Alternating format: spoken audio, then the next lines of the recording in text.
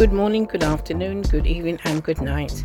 Welcome to the Author to Author podcast.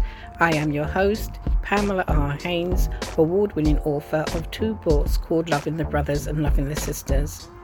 I interview independently published and traditionally published authors from around the globe.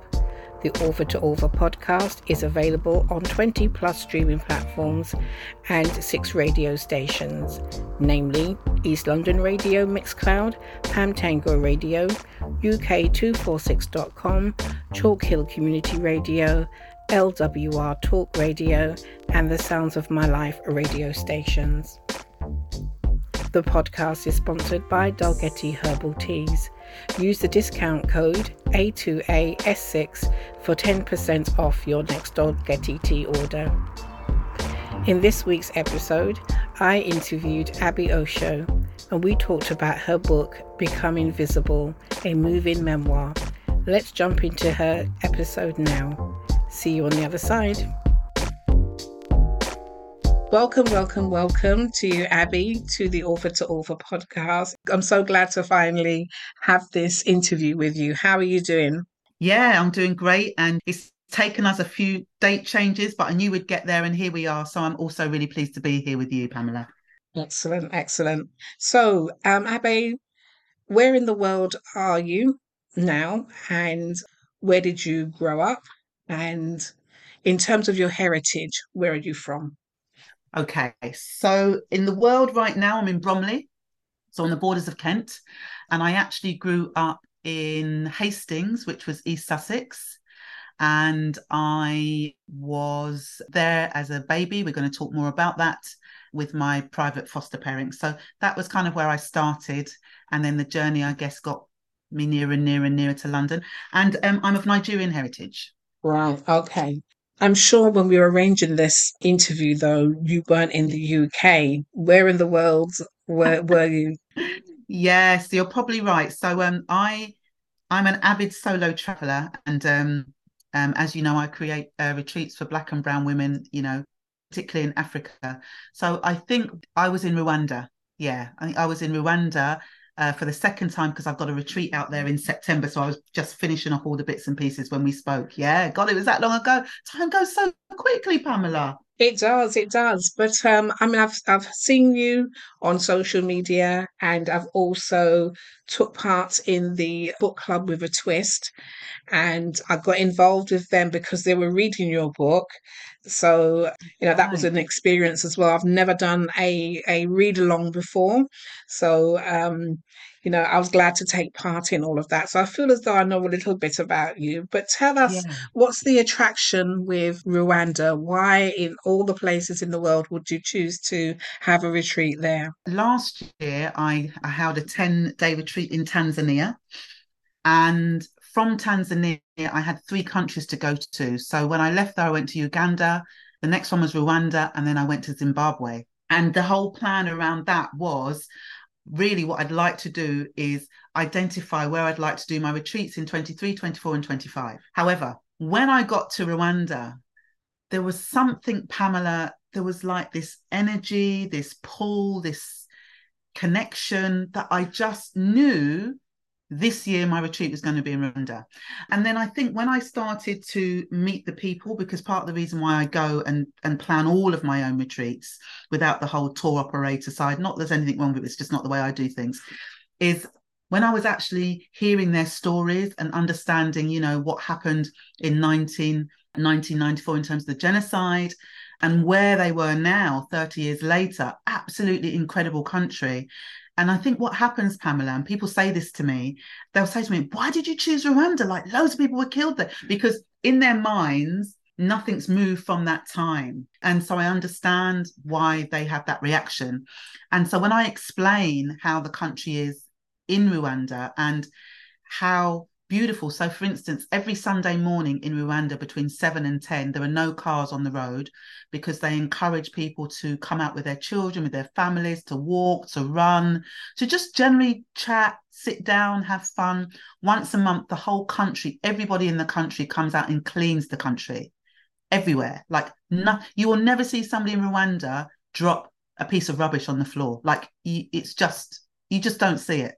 So in terms of its cleanliness, in terms of being the safest country in Africa, and just the way everything is structured, it's just a really beautiful energy. And what I loved about it, Pamela, was, many of the women that I spoke to, they were victims of genocide. They'd lost many people in their families, some all, but they had this real energy about them, like nothing is impossible for them. And there's a real Ubuntu, we are here, we're together, there's a real Ubuntu energy where, because so many people have lost, I think, their family, they naturally come together as a country family, if that makes sense. Very, very community driven. And so when I not just saw that, I felt it in the way that they were treating me. And I saw how, they were making sure that they were not just rebuilding the country, but when people came, they got the best out of the country. When you came, you really felt like in Rwanda, everywhere's a view. Like, it's the most picturesque place. It really is. And they want you to love their country. So for me, I think just being in there and being in sort of the energy of the people and hearing their stories and hearing how they bounce back in many ways, and how, because of, I guess, the shared trauma that they had as a nation, they've decided that whilst that's still there and they are still working through that every day they get to live on this planet has to be a day that counts. And that's what I loved about it.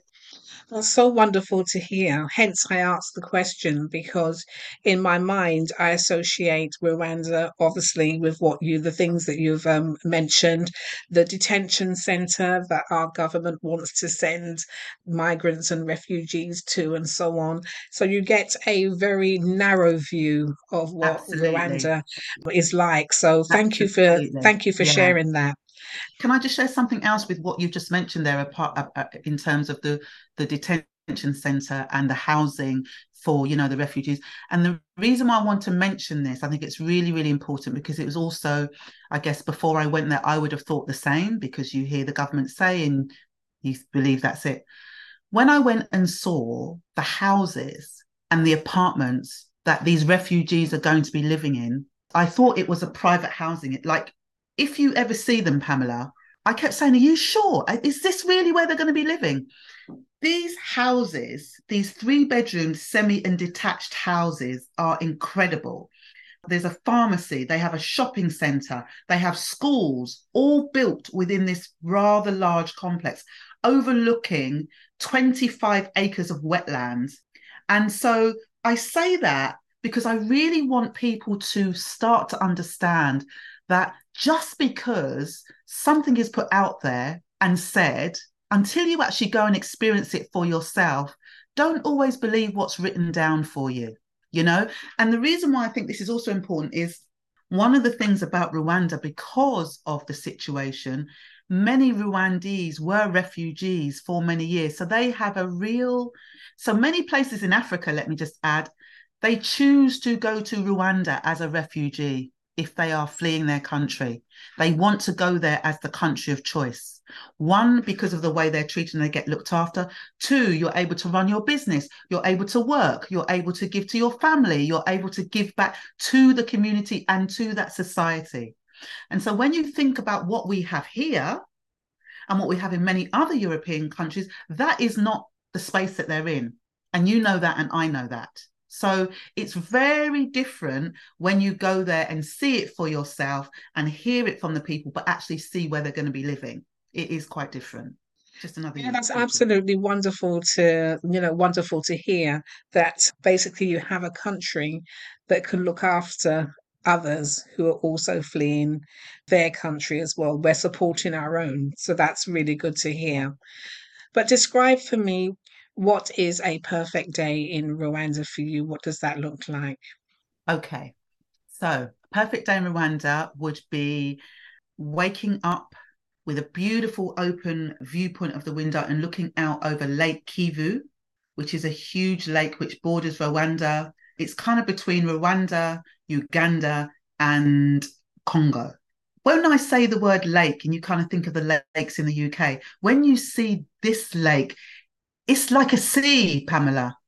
But within that, it's got its own little islands. It's got its own little islands. And what was really interesting, I think, I'm just thinking about a day that I actually had, is when I was on the boat going around the island, I didn't know that cows could swim.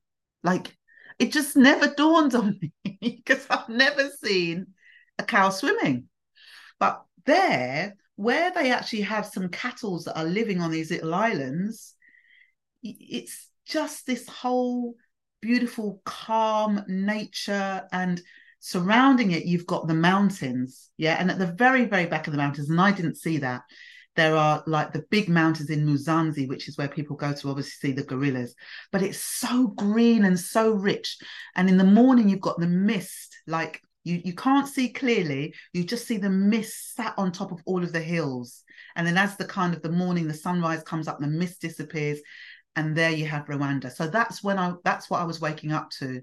Then I'd just go and journal. And also, when you get into Lake Kivu, it's really warm.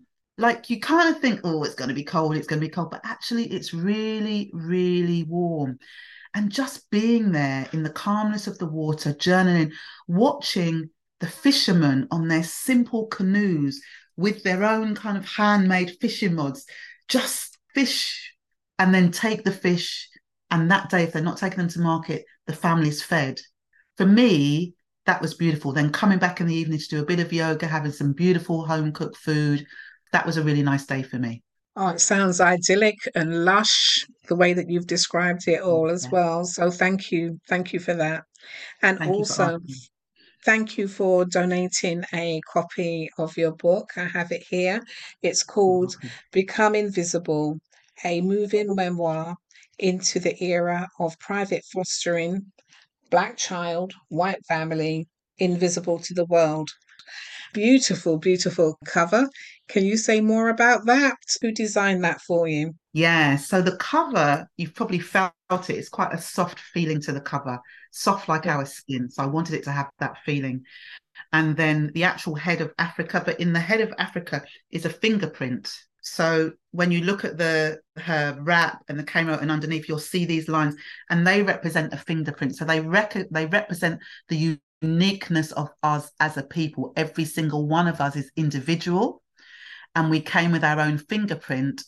And with that fingerprint, we get to leave our own print in the world in terms of who it is we are and who we're becoming. So that's kind of what that represents for me. And I just thought that it was really important for me to have a cover that when I felt it, it felt soft and brown and warm, and really just the richness of who we are as a people, and incorporated my journey of who I was becoming in terms of that. And then the Africa and the fingerprint really just came from wanting people to recognize that, we are our own uniqueness and we are our own gift. And it's really about celebrating that too.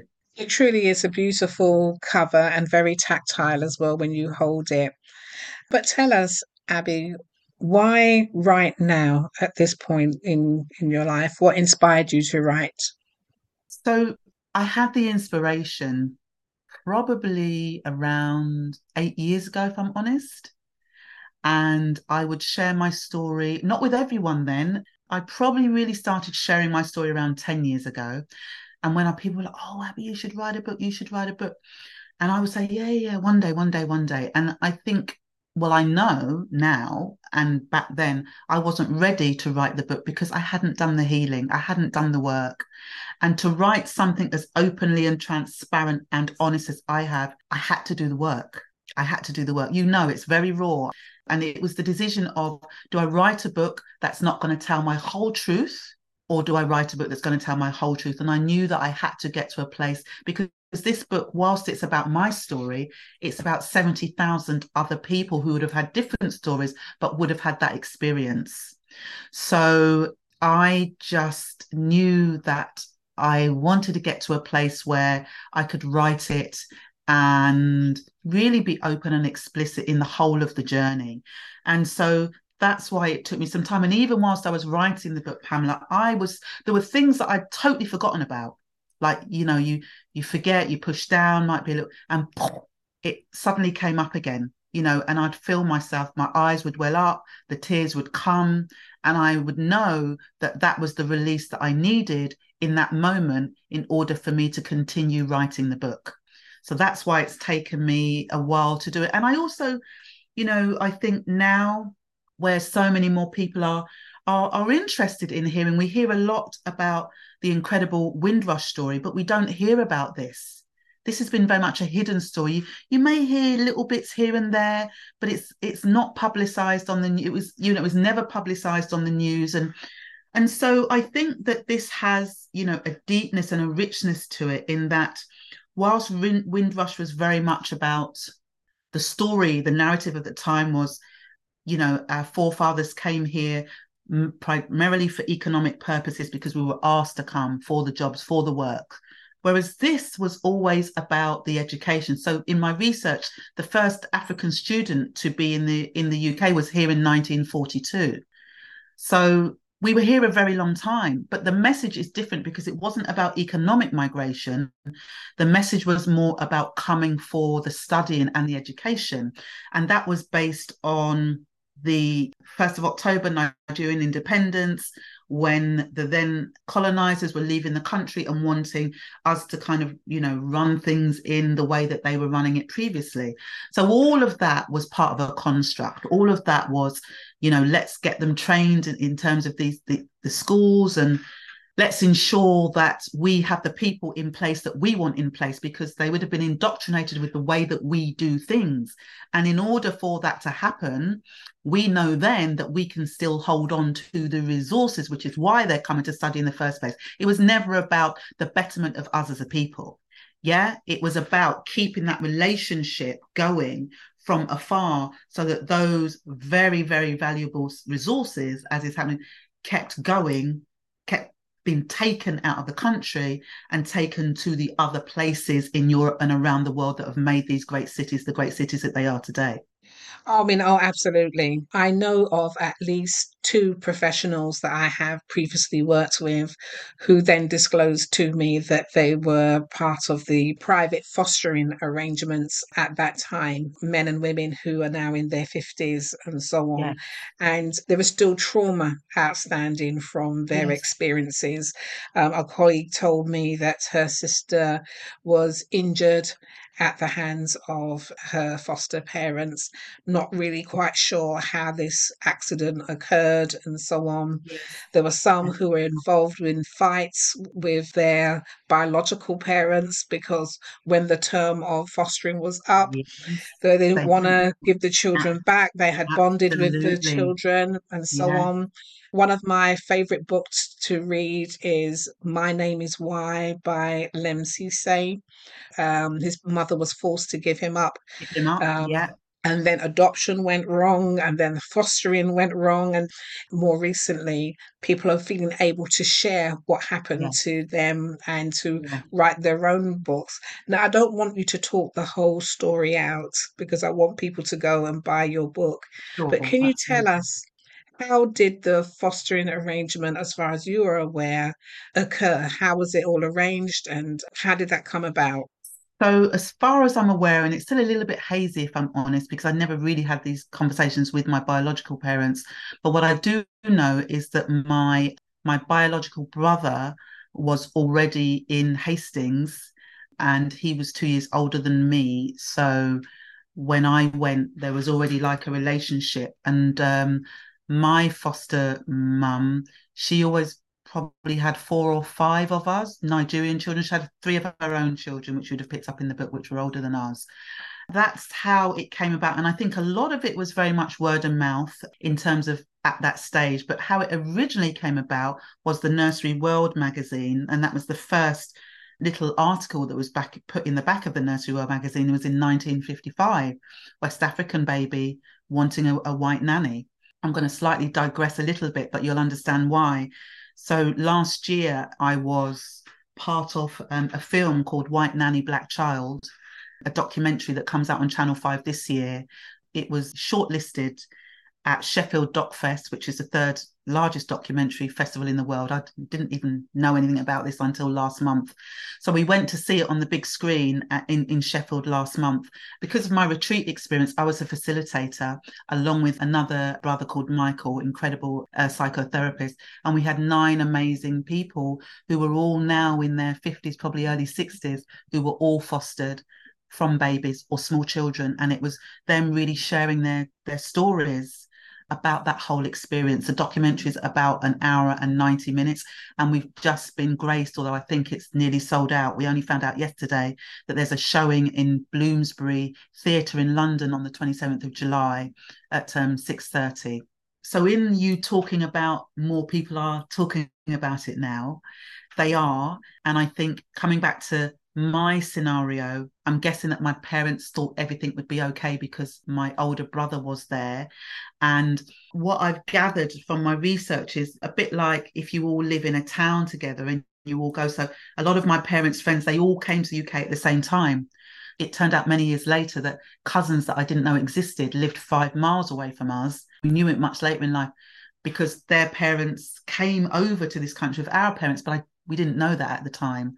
So once somebody found someone that they felt they could trust to a degree, then you would find that there would be a flow of children coming through.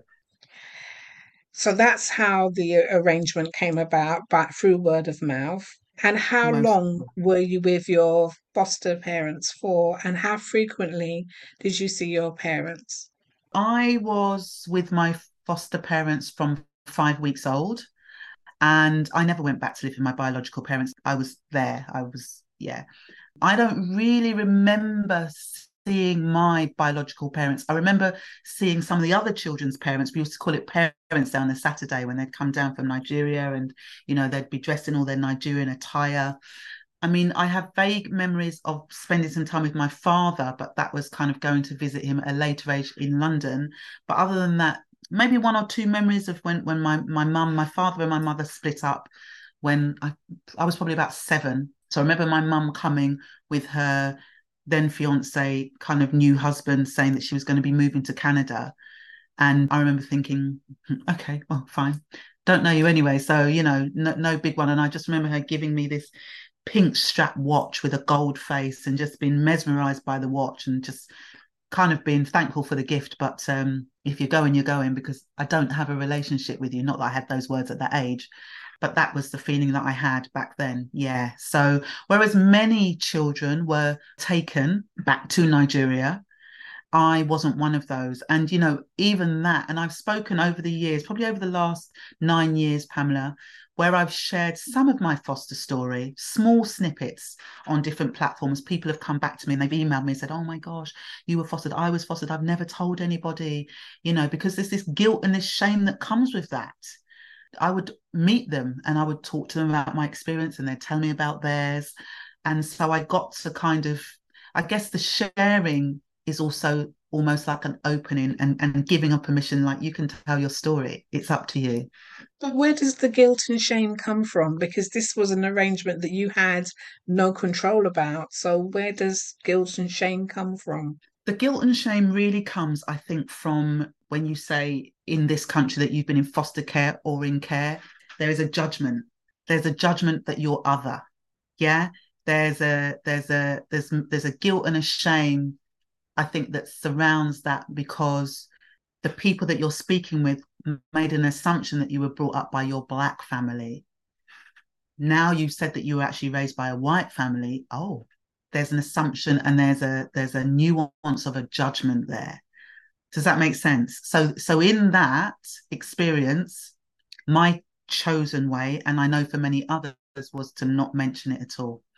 I understand because, and I should have understood, but I'm glad I asked the question anyway, because I'm Yeah, sure my absolutely. listeners will want to know where that stems from. I've worked in children's homes where there is stigma attached to children who are in care, so hence they may not want to talk about it.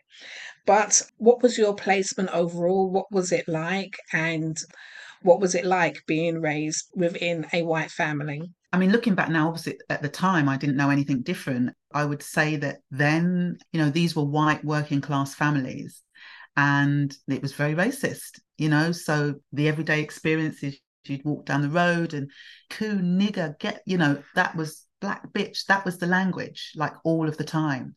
And so from a very young age, you either build up a very strong exterior, even though all of those words stung, or you were bullied.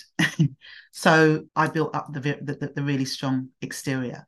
And I think there was always this feeling of being an outsider, even though I had friends and my foster mum did the best that she could. It was a challenge because as soon as you left the home, you were looking at something different, sitting on the bus and people wiping the seat. That was my earliest memory when I was 4 years old, because of, being dirty, because I was coloured. So we're dirty, we bring the germs with us. And for a 4-year-old's mind, my mind then, there's no cognitive skill to differentiate between what's real and what's not. So you absorb that as the truth. So it was challenging a lot of the time, but I also had some beautiful memories as well. But you were on red alert a lot of the time. You were on alert, waiting for somebody to say something, or if that person said, or if it was like we were slightly older, if it was a National Front March day, because they had those in Hastings, then don't leave your house unless you want to be beaten up. So it was that. It was growing with that. So was there racism within the home? I think there was what I would call blind racism in terms of, like, for instance, at that age, the only program that we would see would be Tarzan. And so our foster mum or our older foster brothers and sisters would just say things like, oh, where you come from is the jungle and that's what your people look like. And, Tarzan is the one that went to, like, civilize them. And, if we misbehaved ourselves, or we would always be the ones to go back to live in the jungle, and they'd paint white marks on our face, and we'd be out there with the tigers and the lions and the monkeys. So that was in the home. But at that point, at that time, I didn't really kind of see that as racism per se, but it was a form of it. That was the kind of thing that was said in the home, really. What were your survival mechanisms and how did you cope with the challenges of being in that environment? I think a lot of the time back then I would shut down. I was quite extrovert in some ways, because the talkative side of me, I always wanted to be accepted and liked. And I wasn't always accepted and liked, but I still always wanted to be. So I think I would put on a bit of a bravado front, because that kept me safe and kept me from being attacked or from being ridiculed even more, particularly at school, because my name was different. And so I think I would just want to blend in as much as I possibly could. But there was only ever so much that you could blend in. So, so for instance, I'd have friends and they were, white friends, because I was one of the only black people in the school. And then, if you fell out with your friend, then she would, like, say, oh, oh God, yeah, you're a nignog, and she'd call you names. But then the next day she'd be knocking on your door saying, oh, are you coming out to play? And whilst the names hurt, I would just be glad that somebody was coming back and being my friend. And I think what that does, I buried a lot of the trauma. I swallowed it. I never spoke about it, because I didn't want to upset people. So yeah, I think those my coping mechanisms, was to kind of smile as if it was all okay. And I'd be, yeah, it's okay, I don't mind. But really I did. I'm glad that you moved on to talk about, some of the examples of what the trauma was like and having to swallow things down. Was there a point when you felt, right, actually, I cannot go on feeling this way? And what did you do about it? I think as I matured and I got older, I made a decision that I was carrying around, as I said, the guilt, the shame, the not telling people. I've been so masked up from such a young age that there was always this mask. People could get in so far, and then it was like, bang, you're not getting in any further. But there comes a time when I decided I can't live like that anymore, because it's almost like you're two people. So I would say, I think it was when I really started to open up about being fostered and doing all of the work, was when I had decided that I wanted to find my birth mother. It's written about it in the book. The journey of finding my birth mother is quite extraordinary, but I did find her in Sierra Leone. And I think just having that and getting lots of questions answered, not all, because again, it's something that the children want to speak about because we've had the experience, but the parents at that time were doing the best that they thought they were. So there's no, it's like, and we did that because what we thought we were seeing in Nigeria with the civil servants and all these wealthy white, we thought we were giving you the best opportunities of education. And, you know, therefore, so there's always kind of this mismatch around that. But I think it was when I met my mum that I kind of allowed myself to really start rediscovering who I was. And I had some counseling around that, because I kind of there was so much to talk about, but I hadn't, that I really wanted to get some help that was like outside of the family. So that was my decision. And that was really, once, it's kind of like once you open up the floodgates, Pamela, like they're open, you know, and the work began. Yeah. Well, this is it, because I actually wrote that down, because a lot of people say, you need to do the work, you need to work, you need to do the work. But people don't know what the work is. So can you give us an idea of some of the activities? You've already mentioned counselling, but some of the steps that you took in terms of doing the work, what does that mean? So for me, it really meant, for me, I would journal a lot. I would write memories, things that I remembered, and I would sit with the memories. And sometimes those memories would make me cry. I started off with I brought a book, a big A4 book with lots of lines, and it wasn't pretty. And I just started writing. I started writing all the memories, and some of those memories were very painful, and I would cry. It would have me in tears. But I was saying that tears are a wonderful way of cleansing, of releasing. And then I started telling people little bits about my story, just bits, because if I went too far, I'd well up. And I felt embarrassed if I was, in front of all of these people that I didn't know. But I just started kind of sharing it. And I started looking more into Nigeria. I started finding, doing more research about other foster children. I decided that I wanted to know more about this and how it happened and where it came from. And in me doing that, it was like I reconnected back to myself. That was my journey. That really helped me. And I think in talking with other people and hearing, their stories. And I remember the very first time I actually spoke about my story was probably about 10 years ago now. And it was like a Black History Month event. It was like I was crying every 10 minutes. Like I decided before I was going to do it, I was only going to talk about these bits, but even those bits were far more embedded in me emotionally than I actually gave credit to. What I decided was, in doing the work, and the work continues, I had always wanted to connect and reach out to as many, I say Nigerian, but it was Ghanaian children as well, but primarily in my experience, I've met Nigerian children who are now adults who'd had that experience. And just to start to share my story became, I think, very, very healing for me.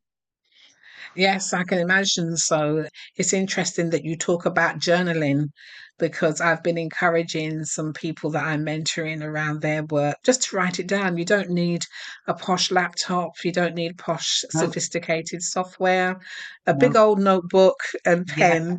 And just start absolutely. writing and you don't, that doesn't mean that you have to publish a book or a pamphlet or a No, blog. It's for your, that information is to get it out of you, get it to out of get the you. story out of you and onto Absolutely. paper.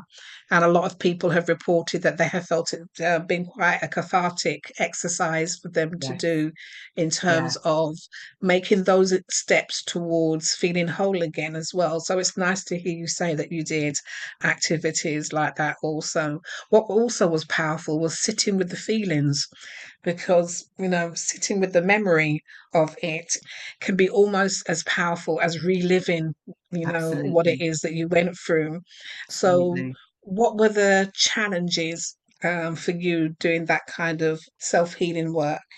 I mean, this was something that I'd learnt about somatic healing and how we hold all of the memories, in the cells. So I do a lot of this work in my work now because it's very powerful. And I think there's a fear around going back to that place and it re-experiencing what you don't want to re-experience. However, when it's in the body, when it's trapped in the cells of the body, the only way to release that through the breath and through the movement, is just allowing yourself to sit with it. What I was doing was I was also allowing myself to recognize it no longer had power over me. So there's a bit in the book, and I won't go into too much detail, but it's in there, where I talk about my abuse and my sexual abuse that happened when I was in foster care. And I share that with you. And that was what took me so long to write the book. Did I really want to go there? Did I really want to have that? But I just know that the feedback that I've got in terms of talking about that, and how many of us it has happened to that don't, I just think it was really important to do it. But I think sitting with that and working through that was probably the most challenging for me. However, when I was able to give myself permission that no longer had a hold over me, that didn't determine who I was, that people were not seeing me for that girl of 6, 7, 8, 9, 10, 11, 12 years old anymore, because those were the stories, those were the narratives that I was telling myself. It just really freed me to be me. And from a standpoint of, I guess, not just my own personal power, but knowing that I've been able to work through that when other people come into my field or come into my area. And this is not something that people share easily, but there is almost like a comfortness that they have with me, because they've had a very similar or shared experience, but they've just never spoken about it. And even in the not speaking about it, Pamela, that trauma has an energy that sits within you, and that comes out in many other ways. In relationships with your children, you don't see it because you're living it every single day, but others see it. They just don't know what it is because you haven't actually told them. I was going to ask you about that because you mentioned about the trauma sitting in the cell, and that's SELL, isn't it? How does that trauma manifest itself if it's left untreated? We will know about physical, if you don't treat a broken arm or a broken leg, and we do a lot around mental health as well, in terms of knowing that, treating mental illness just the same as a physical illness. But something trauma being trapped in the cell is something quite profound. So I'd like to know, how does that manifest itself if left untreated? It manifests itself in many different ways, I would say. When stagnant energy, when trauma's trapped, inside a cell, depending on what the trauma is and where it's trapped. So for many people, that will end up in some kind of illness. And some of those illnesses are quite serious. Rheumatoid arthritis is quite an example of trapped trauma. Different forms of cancer, because emotions from the limbic system, they flow everywhere in the body, as you're aware. But when we don't deal with them, we think we're pushing them down. It's gone away. It's gone away. It hasn't gone away. It's there. It's festering. It's attacking other cells. They're mutating. But we can't see what's happening inside the body because we still have that old script and thought program running about what happened to us. So we're keeping that energy alive in the cell. We're keeping it alive in the cell. And so for some people, so many things, fibromyalgia. I mean, there's many, many different autoimmune diseases that I'm not saying don't go to the doctor for treatment. For many years, I worked in the world of holistic health. And that's another thing I do, is I go and source all my own African oils from different places in Africa. But the reason why I was doing that is because the red, the yellow, the orange pill is not always the answer. It can be for many people, so I'm not saying not, but there's a deeper level. There's a deeper level of energy. Where it needs to move throughout the body to be released. And that can really only be done by doing that work, by vocalizing, by breath work, by movement, by really kind of almost feeling the feelings again, to the point where you kind of feel it leave the body, if that makes sense. Oh, wow, that's powerful. And it leads us quite nicely on to your essential oils that you source, and your business in terms of doing the retreat. So if you can tell us more about how that started, and tell us, for example, your favorite essential oil to use. I have a few, but my favorite one, and I guess this is because of the memory that I have with this oil, is called Namibian myrrh. So myrrh on an emotional level is known as the oil of Mother Earth. And a lot of the work that I do on the retreats and outside, we're always working with the elements of nature. And naturally for us, this is all in our DNA anyway. So Namibian myrrh is a wonderful oil for women, just in terms of connecting with your own spirituality. It's very good for like womb cleansing, womb healing. So when I went to Namibia to source this oil, and again, I went on my own, didn't know anybody apart from one person I'd met. And where I had to get it from was 10 hours away from where I was. So we drove from Windhoek up to Opuwo, which is the northern Namibia, hottest place in Africa I've ever been. I had my hair in like Kano at the time. I took my hat off and I remember the partings burning. I had to put my sun hat back on. It was intense heat, Pamela. However, got to the distillery and, I saw how all of the oil was sourced. Very, very, very interesting. And then the next day I went to meet the Himba people. These are a semi-nomadic, so they still live off the land. They still live in their corrals with the cattle. There's probably only about 25,000. So we drove right into the bush for this off-road, and an amazing people. And so they were telling me, because it's so hot there, they don't get to use water. Like all of the lakes and the rivers are dry and cracked. So they steam. They use this red ochre and they mix it with the Namibian myrrh, and they steam their skin. I mean, it's beautiful, beautiful soft. So I spent some time with them and I said to them, okay, they taught me through the initiation process and how they utilize the oil, how they burn it, how they douse it, how many days they use it for young women. She started her period. She's now kind of, of those childbearing years. And I said to them, is there a name for Namibia? Is there a name for it in Ochahimba? And they said, yes, Omumbiri. So I said, well, what does that mean? And they said, remember who you are. I was like, wow. Even when I think about that now, and I just remember them saying, it was like I had come all that way to hear that. So when women buy that oil from me and I explain to them and I just say, this is about you remembering who you are. Like, this is a really powerful oil. So that's my favorite one. Oh, that's beautiful. What a beautiful thing to travel that far just to meet yourself. I think is absolutely beautiful. And what did you say the name of the oil was? So it's on my website as Namibian myrrh, but it's actually also there. It's called Omumbiri, Omumbrii. Beautiful, beautiful. So you have a website. Do you want to say what it is now and perhaps tell women how to use that particular oil as well? Yeah, absolutely. So my website is www.soul, SOUL, melanin, melanin.com. And you'll see all of the oils that I've sourced from all over Africa on that website. You'll see my retreats that I've got coming up. You'll see my coaching, mentoring. You'll see everything that I do on there, and the books there as well.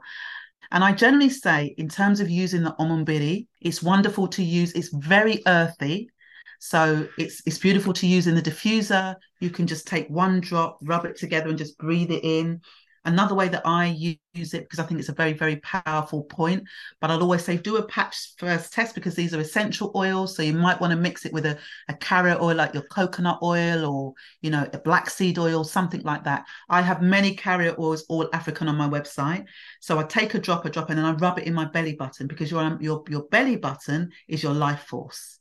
Yeah, it's the umbilical cord connection. It's how we continue to be who we are. So it's a very, very powerful place to use the oil. Yeah. Oh, that's wonderful. That's beautiful. And if people wanted to get hold of you, they could probably get hold of you on the website, but are you on social media as well? Yes, I am. So you can follow me on Instagram. If you're an Instagram person, it's Abi_Soul Melanin. Or if you're a Facebook person, I am Soul Melanin Abi Osho. And on LinkedIn, I'm Abi Osho. And my email, if you wanted to reach out via email, because some people don't use any of those channels, it is abi@soulmelanin.com. Thank you. And if people wanted to get a copy of your book, Become Invisible, is that also on your website?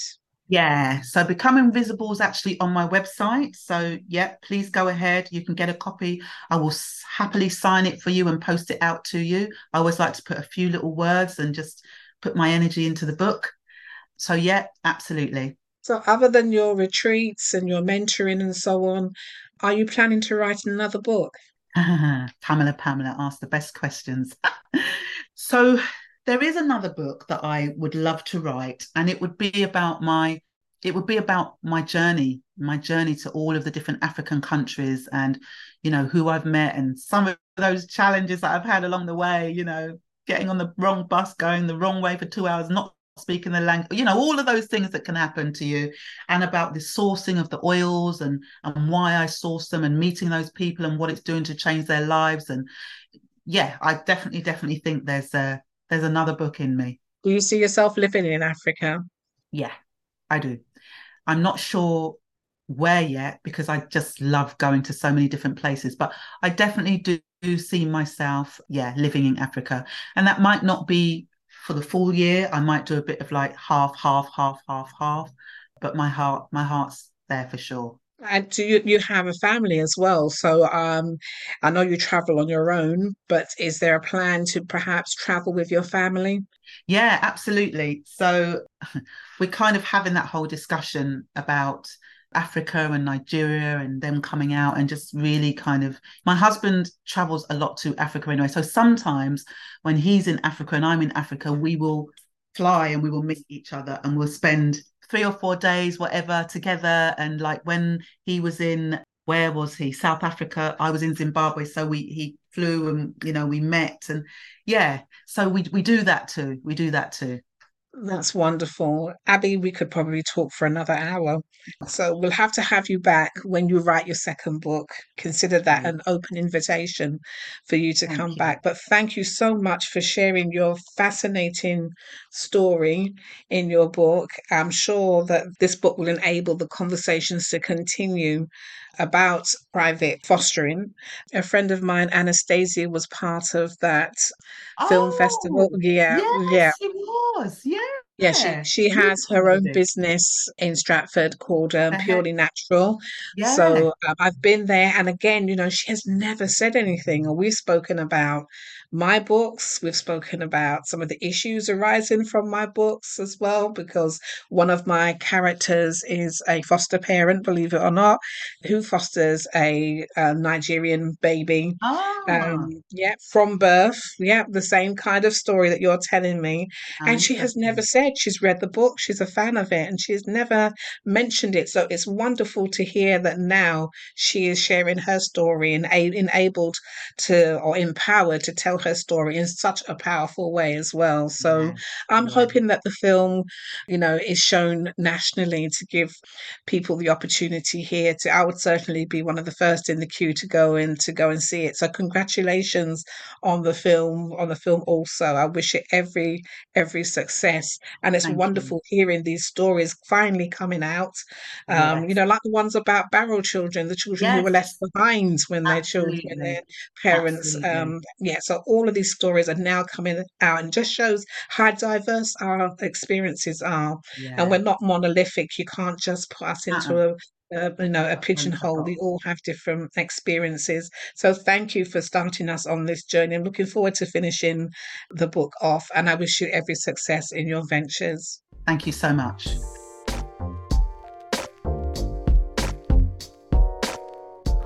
It is competition time now, and the competition question is: at the time of our interview, which African country was Abi visiting?